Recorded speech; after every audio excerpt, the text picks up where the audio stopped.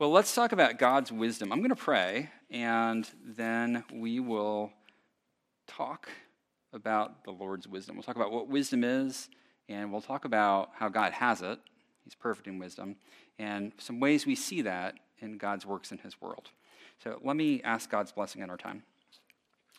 God, help me to speak of your wisdom in a way that is accurate, in a way that inspires trust. Work through me. Lord, spiritual fruit comes from you. The fruit of the Spirit, love, joy, and peace and patience and so on is not something that we can just make up or manufacture. It's a gift from you. I pray, God, make a lot of that tonight. Increase our trust in you. Increase our peace. Help us to rest in you. Help us to understand you better. So that, and I ask that the result of understanding you better would be a greater capacity to glorify you, a greater desire to glorify you, a greater willingness to glorify you.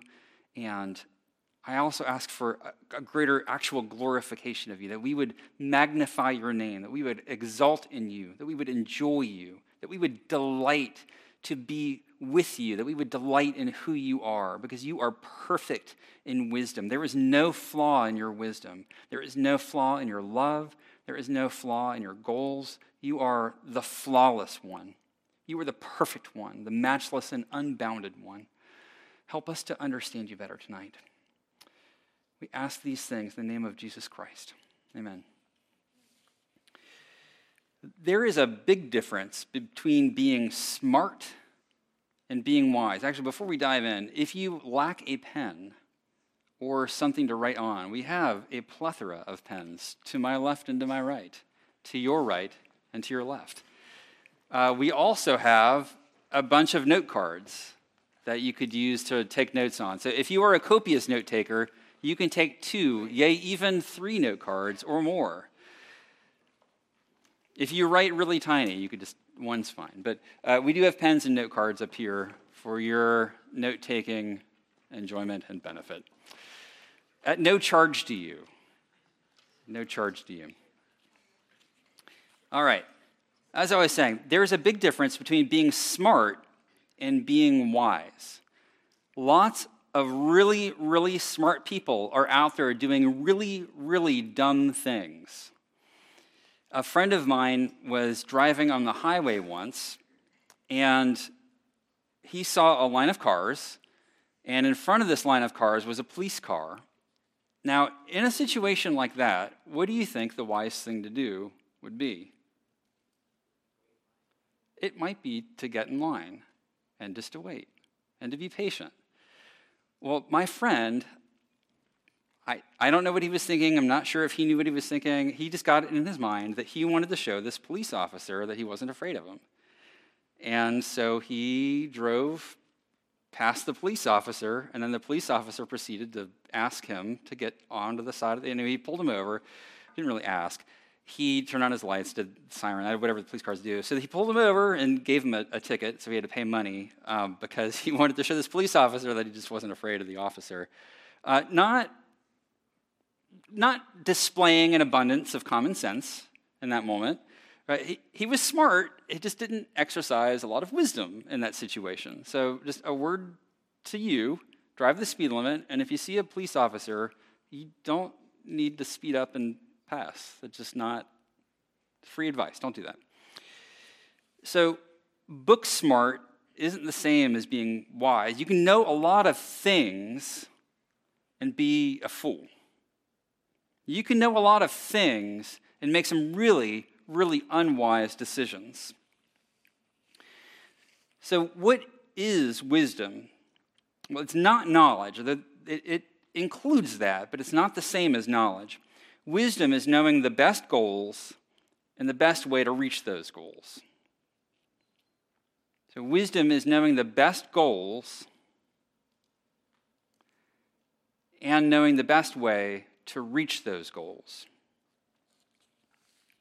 So your PhD in mathematics is not going to tell you what to do if you're in New York City and somebody tries to mug you.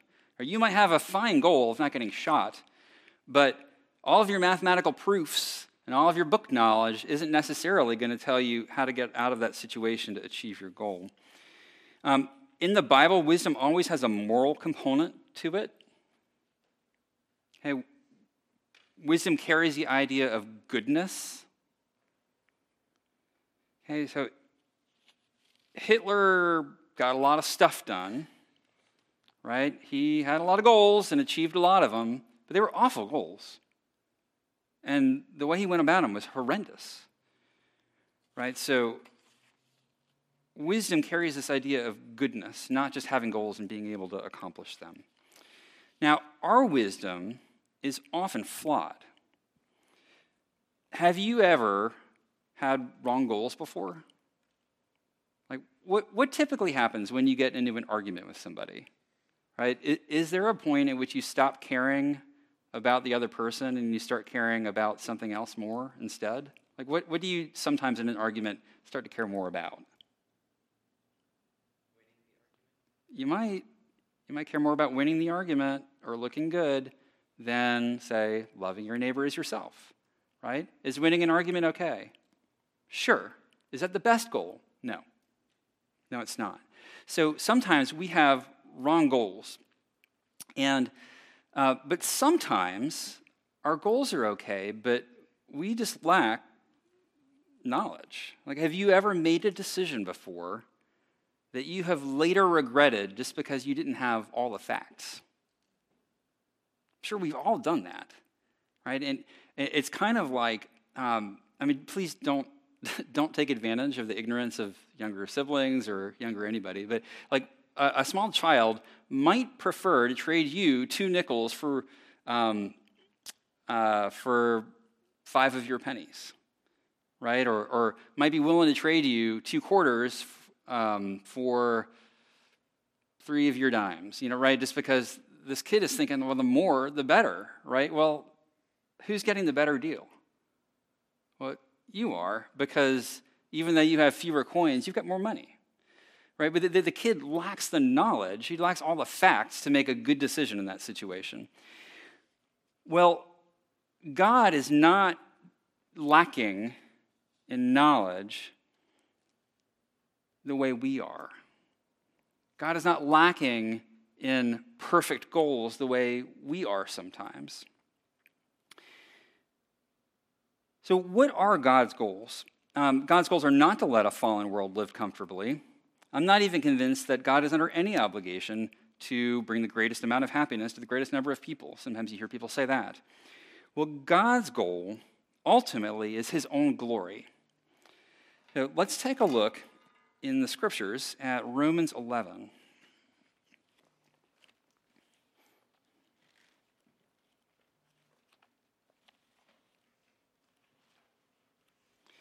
So at the very, very end of Romans 11, in verse 36, so inspired by God, the apostle writes, and when it says him, this is talking about God here. Romans, New Testament, pretty soon after the Gospels in the book of Acts. If you've got one of these Bibles, it's on page 947. If you don't have one of these Bibles, it might still be on page 947, but no guarantees. All bets are off. So Romans 11:36 says, "For from him and through him and to him are all things. To him be glory forever. Amen." So God's goal, ultimately, in all things, is his own glory. It's the exaltation of his name, his perfections. And in Colossians, he affirms this. This is then talking about the Son of God. "For by him all things were created in heaven and on earth, visible and invisible, whether thrones or dominions or rulers or authorities, all things were created through him and for him." So all things were made through Christ, for Christ, right? So this is the glory of God, Father, Son, and Holy Spirit, is the highest goal that could possibly exist. How could God have anything lower than that as his ultimate goal? Right? God is not an idolater. Right? Like we talked about last time, it is a perfection of God to love, I'd say also to exalt that which is of greatest worth, which is himself. But that is also for our greatest good, because when God gives us himself, he hasn't diminished himself by exalting something else as of highest worth. So when God gives himself, he gives us the perfect, infinite one who is of supreme value. So God has the best goal, and God also has all knowledge to reach that goal, right? Have you ever, in life, between when you were born and now, had a difference of opinion with your parents as to like what the best thing to do is in a particular situation?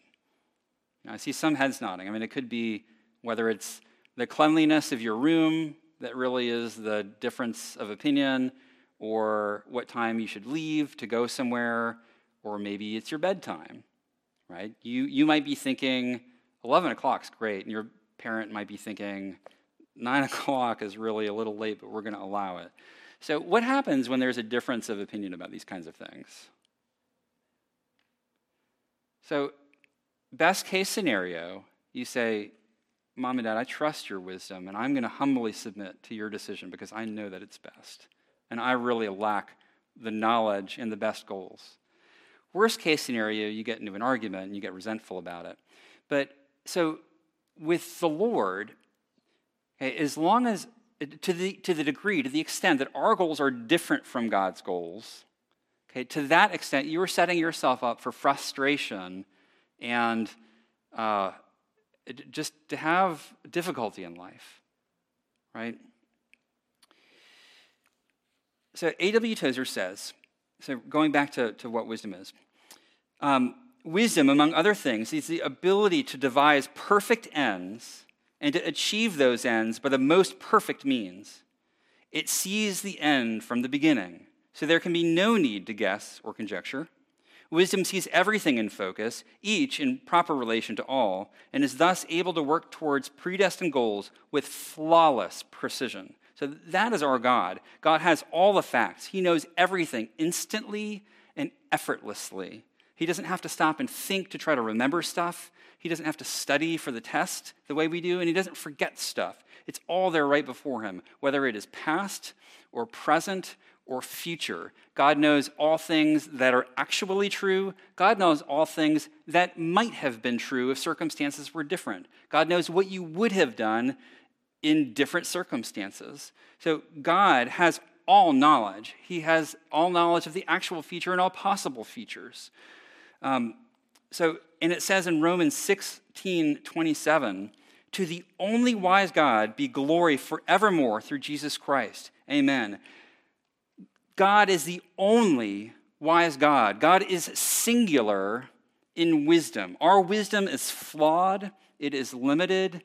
God's is perfect, and he has no limits to his wisdom.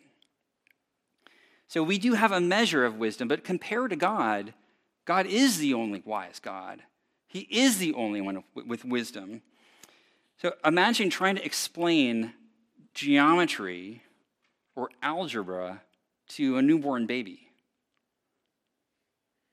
Right? I mean, that's not going to go well, really, for you or for the baby. Or the baby just has no concept for the properties of algebra, whether they're transitive, commutative, whatever it is. I mean, and trying to explain these things is just going to be an effort in futility. Well, the difference between your wisdom and a baby's wisdom is nothing compared to the difference between your wisdom and God's wisdom, or the wisest person's wisdom and God's wisdom, right? So in that sense, comparatively, there is only one wise one, and it's God. So we're going to look at 3 ways that God's wisdom is displayed. It's displayed in creation. It's displayed in providence. I'll define what that is later. And it's displayed in salvation. So we're going to see God's wisdom displayed first in creation, second in what we call providence. And third, in salvation. So first, we see God's wisdom in creation. Turn with me to Psalm 104.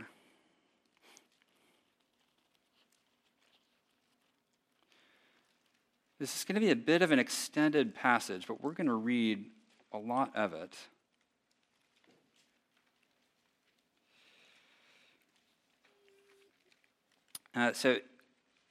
Just take your Bible and open it right to the middle, and you will probably be in the book of Psalms. If you're not in it, you're going to be really, really close to it. So Psalm 104.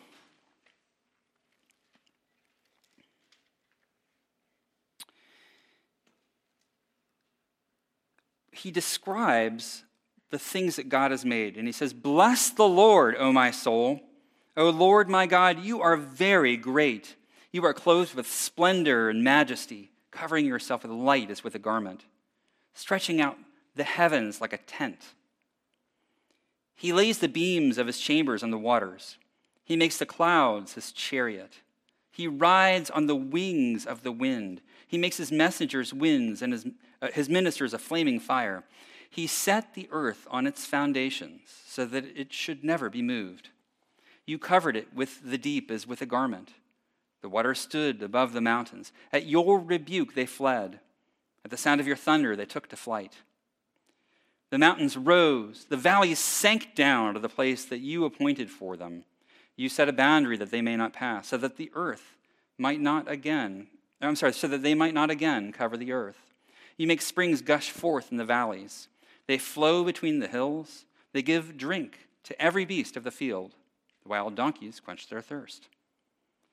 Beside them, the birds of the heavens dwell. They sing among the branches. From your lofty abode, you water the mountains.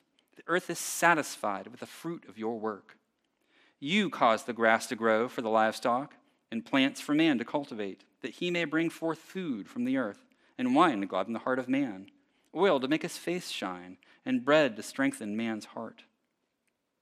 The trees of the Lord are watered abundantly, the cedars of Lebanon that he planted. In them the birds build their nests. The stork has her home in the fir trees. The high mountains are for the wild goats. The rocks are a refuge for the rock badgers. He made the moon to mark the seasons. The sun knows it's time for setting. You make darkness, and it is night, when all the beasts of the forest creep about. The young lions roar for their prey, seeking their food from God. When the sun rises, they steal away and lie down in their dens. Man goes out to his work and to his labor until the evening. So listen to this. O Lord, how manifold are your works. In wisdom have you made them all. The earth is full of your creatures. So we see God's wisdom all over the place in creation. I mean, just imagine how it all fits together. You could think of the water cycle. Rain falls down, it waters plants, which grow to feed us and all sorts of other animals. Eventually, water evaporates, goes up into the sky, forms the clouds, it rains again. You can think about the rotation of the earth. We've got the day, when wherever we are on the earth faces the sun, and then it goes to night again. So we work during the day and we sleep at night. Think of owls that can twist their head like 3/4 of the way around. Like whoosh. Kangaroos can jump 27 feet. I've read that great white sharks can sense blood 3 miles away. Interesting fact. The human body, you could think of the eyes, and there are lenses there, and how the pupil controls just how much light goes into the inner eye, and how the images get processed and sent to the brain. The creation is so complex, and yet it works so well. I mean, just imagine your nose. Like, what if your nose was upside down? Like, God could have made your nose that way, right? So your nostrils would be pointing up. But what would you do when it rains? It would be so uncomfortable. Like, rain would keep getting in your nose, or like even worse if a bird was flying overhead, right? And like, yeah, I mean, gross, but the way God made your nose, those things don't happen. When you could look at the sky, there are these things in space called pulsars. They emit like radiation really frequently. They think that these are objects in space that spin really, really fast. They're like 12 miles wide, and they spin really fast. And I mean like fast. Like there was one where it's around like 38,500 times every minute. It's pretty fast. Something that big. Imagine fly, like if you were as the crow flies, or pick another bird of your choice. If you were to go straight from here to the Fuquay Library, you go about another mile or so. That's about 12 miles, right? Something that big, spinning that fast. It's amazing, right? This is God's wisdom on display. There is this star. Just if you're interested, the Stephenson 2 DFK1 is the name of the star. I didn't name it. But the radius is like 2,150 times the sun's radius. If you plopped this thing in the middle of the solar system, it would engulf Mercury and Venus and Earth and Mars and Jupiter and Saturn. Like huge. But in God's wisdom, it's just a variety of stars and heat and size and color. It's just incredible. So, and down to the other end of the spectrum of size, where you've got these things called quarks. They're particles that are at least 10,000 times smaller than a proton. I mean, the scale of the universe, both in the small end and the large end, displays the Lord's wisdom. And we see that the goal here in all of this is like we talked about earlier in Colossians 1:16. For by him all things were created, in heaven and on earth, visible and invisible, whether thrones or dominions or rulers or authorities. Okay, we could add or stars or quarks or noses or eyes or kangaroos. All things were created through him and for him. So even though there's a lot more space in the universe, a lot more void than there is stuff, this is not a waste of space. Right? God didn't just create all of this to fill with stuff, but he created it for himself. And he can map out his universe however he wants, in whatever way he sees fit to bring him the most glory. So we see God's wisdom in creation. We also see God's wisdom in what we call providence. So providence means that God is actively involved in his creation, sustaining it and directing it according to his purposes. So I'll say that again. Providence means that God is actively involved in his creation, sustaining it and directing it according to his purposes. So the reason that you continue to exist is because God continues to sustain your existence. Right? God upholds all things through the word of his power. And God directs all things. It says in Ephesians 1:11, in him we have obtained an inheritance, having been predestined according to the purpose of him who works all things according to the counsel of his will. God has a will, and God is directing everything in creation according to his plan. So just as an illustration, I realize that just in the thick of life, stuff happens that we don't like, and it is sometimes really difficult to exercise faith that God is actually acting in wisdom. Sometimes we just don't even think about it, but sometimes life is just really, really tough. But let's take a look at the life of Joseph. We're just going to do a flyover here. If you'd like to follow along, we'll skip around starting in Genesis 37. So first book of the Bible, right at the beginning of your Bible. So in Genesis 37, it says that this guy named Joseph was 17 years old, and he had some dreams. Joseph also had some brothers. You probably have some brothers or sisters. And so Joseph was on the younger end. I think he was like the second youngest maybe. And in his dream, he was ruling over his brothers.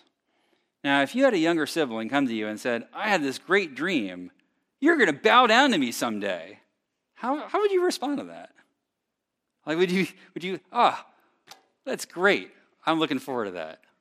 I mean, would that be like how you would naturally like, I was just hoping you would have this dream because I was really looking forward to like just serving you and doing whatever you want.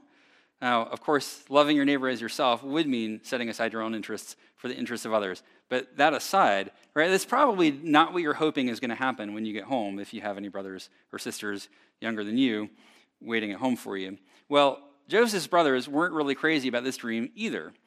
And in fact, they decided that they were going to kill him. So they threw him into a pit. They were going to kill him. Instead, one of the brothers was like, no, let's not do this. So they decided not to kill him. Instead, they just sold him into slavery, which wasn't maybe all that much better, but they did anyway. Somebody bought him. He ended up in Egypt. God was with him, right? So the story thus far, it does not look like God is working out his wise purposes to bring this dream to pass, right? Like if you're in a pit, you're probably not thinking, this is obvious. Of course, our brothers are going to bow down to me. These brothers are actually like ready to kill him or sell him into slavery. As God would have it, he was with Joseph. He made him successful there. And the guy that had bought him, his master, made him overseer of his whole house, right? Joseph was managing things, right? Okay, well, things are looking up. Well, at one point, this master's wife became attracted to Joseph, and she wanted Joseph to have sex with her. And Joseph wisely said no, right? He's not going to do that. Well, she accuses him of trying to rape her. The master understandably gets upset, throws Joseph in prison.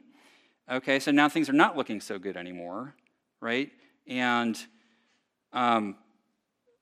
just from prison, again, you're not thinking like, oh, well, obviously, this is how God is going to bring his purposes to pass. Well, God was with Joseph again, and the keeper of the prison gave Joseph charge. He gave him some responsibilities, and so Joseph, again, was given some more flexibility in his situation, even though it wasn't great. Well, one day, two of Pharaoh's servants, Pharaoh's like the king of Egypt, they were in prison, and they had some dreams, and Joseph interpreted them.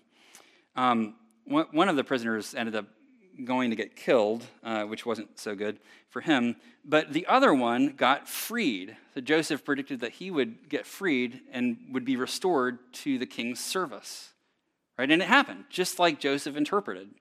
And before the guy went out of prison, Joseph was like, hey, when you get out, would you just mention me to the king, to Pharaoh, because I didn't do anything to be here, right? I'm not, like, I shouldn't be here in prison. Like, would you just go mention my name to the king, right? And his hope is probably that he would get him out. Well, the guy forgot. It's like, oh, whoops. Thanks for predicting that I get out of here, and I'm just not going to remember that you're in prison. So at some point later, Pharaoh had some bad dreams, wanted somebody to interpret. The servant finally remembered, there was this guy that interpreted dreams. Joseph interprets the dreams of Pharaoh. Pharaoh ends up making Joseph the second most powerful in all of Egypt. You know how long it took between the dreams and rising to power in Egypt? 13 years. So Joseph was 30 years old when he entered the service of Pharaoh. 13 years of being threatened by your brothers, and then sold into slavery, and then accused of something that you didn't do, and then being in prison again, I guess he was only in prison once, and then forgotten about, right? So, but God was at work. Psalm 33 says, "The Lord brings the counsel of the nations to nothing. He frustrates the plans of the people. The counsel of the Lord stands forever, the plans of his heart to all generations." And God's purpose here was to save a bunch of lives. There was a famine that eventually hit Egypt, and Joseph knew about it ahead of time because he interpreted some dreams that Pharaoh had.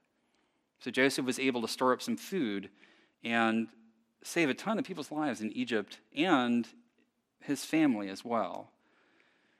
So even though his brothers intended this situation for evil, God intended it for good.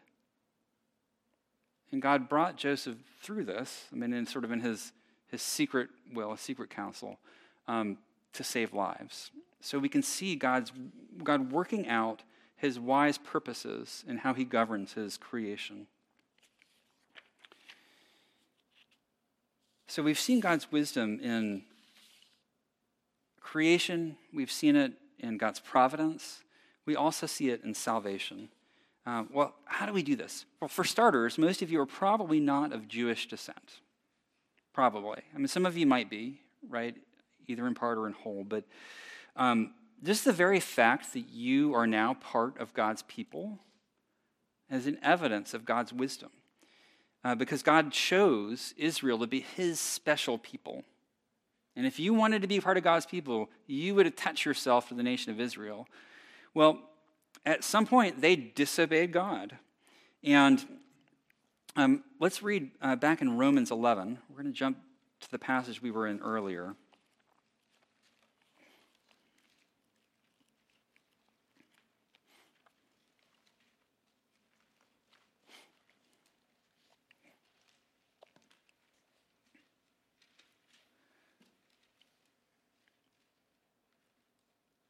So starting in verse 30, so Romans 11, verse 30. And I'm gonna sprinkle some commentary in here. So make sure you have your Bible open so you can tell the difference between what I'm saying and what God's saying here. So verse 30, just as you were at one time disobedient to God, so that these Gentiles didn't know God, weren't living for God, but have now received mercy because of their, that is Israel's, disobedience. Okay, so Israel was disobedient, and God showed mercy on the Gentiles. So Gentiles are just people that aren't Jews, weren't part of Israel. So they too have now been disobedient in order that by the mercy shown to you, they also may now receive mercy. Okay, so Israel was disobedient. God opened the doors of salvation to everybody. Right? Israel became jealous of people outside of Israel who were now being showed God's favor. And God showed mercy on the Gentiles. So then God would turn around and show mercy on Jews. Right? And he says, "For God consigned all to disobedience that he may have mercy on all." And then he jumps right into saying, "Oh, the depth of the riches and wisdom and knowledge of God. How unsearchable are his judgments and how inscrutable his ways." So just the very fact that you are saved if you've placed your trust in Christ is evidence of God's wisdom in opening up salvation to people that weren't part of the nation of Israel. And we also see God's wisdom in salvation in figuring out a way to be just and forgiving at the same time. If somebody broke into your house and stole your most prized possession, I don't know what it is for you. It could be a guitar, it could be a book, could be, I don't know. I don't know what it is for you. But imagine somebody broke into your house, stole it, and then went to sell it for drug money. And the police catch the person that broke into your house, but isn't able to get your possession back.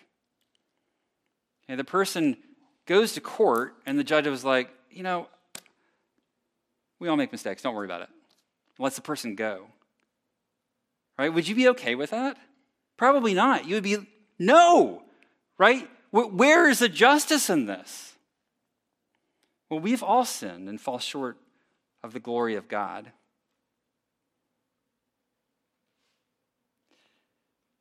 How could God possibly forgive you?